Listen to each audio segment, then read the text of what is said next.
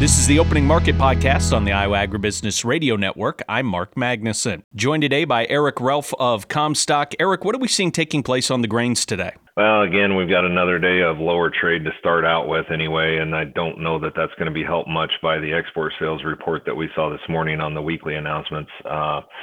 Just kind of keeping pressure on this stuff. And of course, you're getting harvest pressure along with any other outside influences, the Mississippi River and lack of export sales. And so it just, you kind of got this culmination of timing along with some bad news and a high dollar, just really weighing on the markets here. And just to be treading water in the corn and wheat this morning is probably a win where beans are down double digits. Eric, what do we make of the fact that we had such low ethanol production last week when we consider that the price of crude oil continues to climb? Thought that might go the other way. Yeah, thought it might go the other way. Margins are there. We know the corn's cheap, the crude is high, but this is seasonally a time when they run supplies down to almost nothing as we get ready for combines to roll, and they'll do whatever maintenance they can and whatnot. I mean, it's similar to the August soybean crush report. It's always the lightest of the year. This is just that seasonal time frame where you have a few weeks in here where you're going to be light. I don't think it's anything to be alarmed about. If anything, I would say that it shows that these plants are hand to mouth, which ultimately bodes well for the market in the long run. Eric, when we think about kind of where we are right now with the harvest season, I know you talk with a lot of producers. Have you seen producers already getting out in the fields and starting some harvesting? We have all over the place. We have clients, throughout the Midwest and really all over the country, but definitely throughout the major portions of the growing region. And I live here in Northwest Iowa, and seeing combines rolling on both corn and beans, although it is mostly lighter ground in this immediate vicinity. And beans, I think we're going to have a finite window here.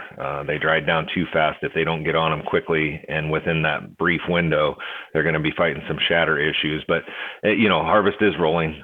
By this weekend, I think you're going to see it in earnest.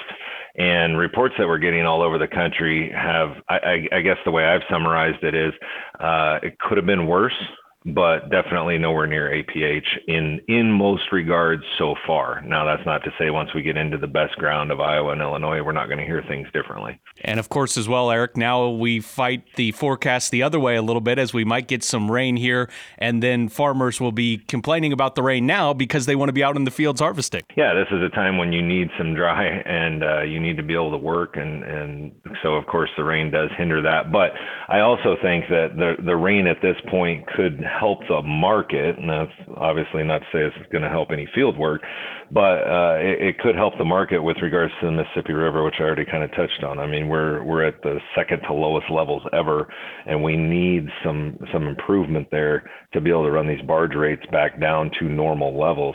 Hopefully, we'll see the rain where it counts in the Ohio and Mississippi River valleys, where it'll actually make some impacts to those barge rates, and we can get some more movement, get a little competition going between the river terminals and the ethanol plants right here at harvest when it counts most. Let's switch over to the other side of the markets. What's taking place with the livestock complex? Start with cattle. There just is no quit in the market. Right when you think, okay, we might have seen a blow off top, and you have two sharply higher days to end the week last week. Then you come out Monday, you trade notably lower, and then get a little follow through on Tuesday. You're thinking, okay, that might have been a top for a while, and then right back around, put some green on the board. You get a little improvement in the cash market. So, we've talked over and over about the fundamentals in the cattle. They're there. The herd size is shrinking, all those things. And that is going to hold true for a long time. But there is going to be corrections along the way. We are at very elevated levels. They're paying prices that have just never been seen before for calves. It makes it hard to pencil out in the end. And so you've got this April fat board that's up close to $200 per hundredweight, something we've never seen before. Still haven't seen it yet. We've been $199.90, but we haven't quite breached the $200 mark. And I think that's almost becoming a self-fulfilling prophecy. We're going to see it. Whether we can hold the trade up at those levels come that time frame or not will remain to be seen. But the cattle market's super strong. Hogs actually showed some signs of life this week. We took out some resistance levels from from Tuesday leading into Wednesday, we were right there at resistance, and then Wednesday trade $1 to $2 higher in several of these contracts, take out that resistance, mostly driven by a good meat market. The cutout values have remained stout for about a week now. And so the idea being that, the retail outlets are moving pork and they're willing to pay for it. And hopefully that'll be enough to sustain the market through what we perceive to be a supply glut in the next several months. And Eric, we know that with the beef prices, people have continued to pay those higher prices, and we've seen that throughout the entire summer.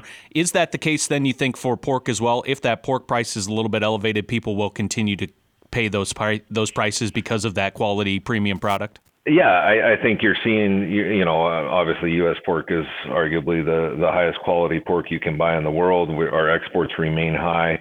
So to keep up with that market and provide an alternative that is still, even at these elevated prices, a fraction of the cost of beef, I think that becomes more significant, especially when you're looking at an overall economic feel that just isn't what it was a year ago or 2 years ago.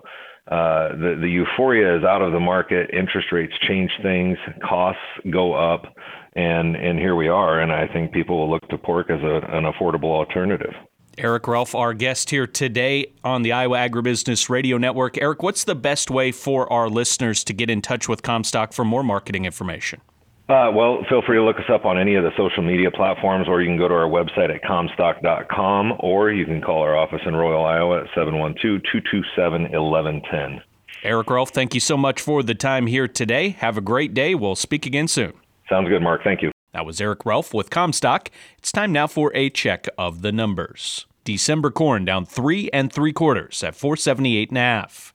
November soybeans down 17 even at 1303 1/4. December soybean meal down $4.70 at $3.90.40. December soybean oil down 11 cents at $59.16. Chicago wheat down 4 1/4 at $6.10.5. Minneapolis wheat down 3 1/4 at $7.95 3/4.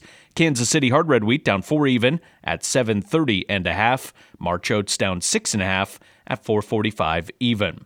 On the Merc, October live cattle down 95 cents at $185.82. September feeder cattle down $1 even at $253.17. October lean hogs down $1 even at $84.77. October pork cutout up 67 cents at $96.55, and Class 3 milk up 8 cents at $17.20. This has been a check of the opening markets on the Iowa Agribusiness Radio Network.